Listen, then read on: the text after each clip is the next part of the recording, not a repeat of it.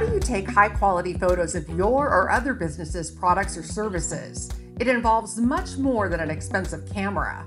Hi, I'm Erica Taylor Montgomery, CEO of Three Girls Media, and in this episode of 2 Minute Marketing Tips, I'm going to cover the equipment, materials, content, and planning that goes into a photo shoot that will result in the perfect photos for your business. First, let's talk about cameras. Camera equipment varies dramatically from price to purpose. You could easily spend thousands of dollars on the wrong product and end up with a tool that you can't use properly.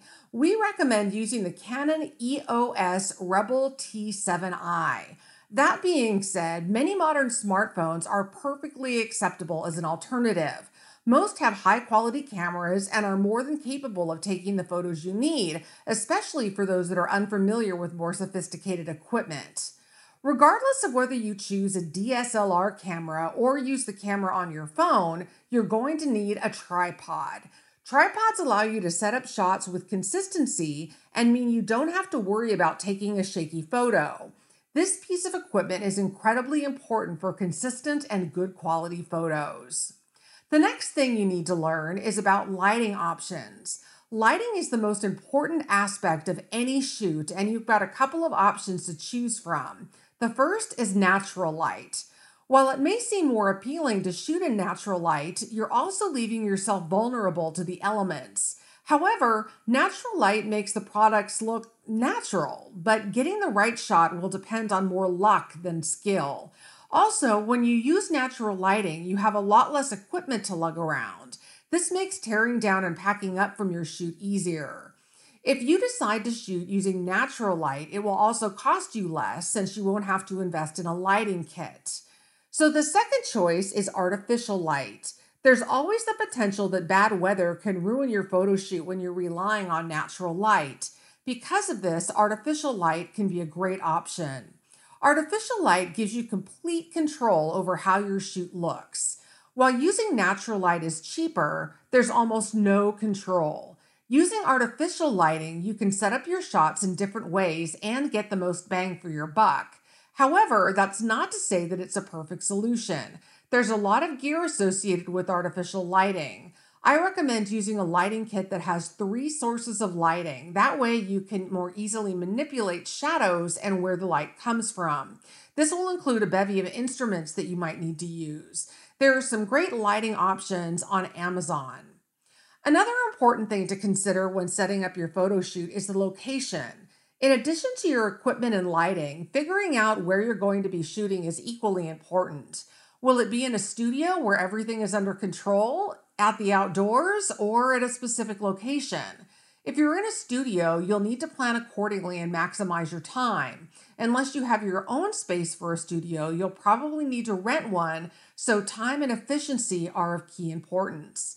If you're shooting outside, check the weather in advance of the photo shoot. As stated before, weather can ruin a shoot on short notice. Bring plenty of supplies and consider if you'll have access to power if you need it. Shooting outside will give your pictures a lovely natural feel, but there may be some variables that you can't plan for. If you plan to shoot on location, make sure you and your team have open communication with the business you're doing the shoot for. Many times you'll be doing a photo shoot for a business when they're in normal operating hours, which means there can be customers and workers around. When you get to the location, find a spot in the back room or in a corner where you can place all of your equipment and start setting up for the shoot. If you plan on getting action shots of customers or the staff working, make sure you get their written permission on a photo release slip first. So, how can you make your photos really stand out? The first option is using a background. If you're doing a product photo shoot where you'll be focusing on either your or another company's products, you may want to invest in various backgrounds that you can use. You can use any color you want, but I would suggest either black, white, or a green screen background. Black and white backgrounds will help focus attention on the product, while a green screen allows you to change the background when you're editing the photos after the shoot. Another option to take your photos and make them stand out is to use a reflector card. A reflector card is simply a white card. You can use a large white piece of poster board, for example, and it helps bounce light around your photo shoot. According to Shopify, this simple white card is the single most important light modifier we have in our studio, and I use it for every shoot. The light will bounce off the card and fill in the shadows. How you position the card's a matter of taste, so try it at different angles to the product.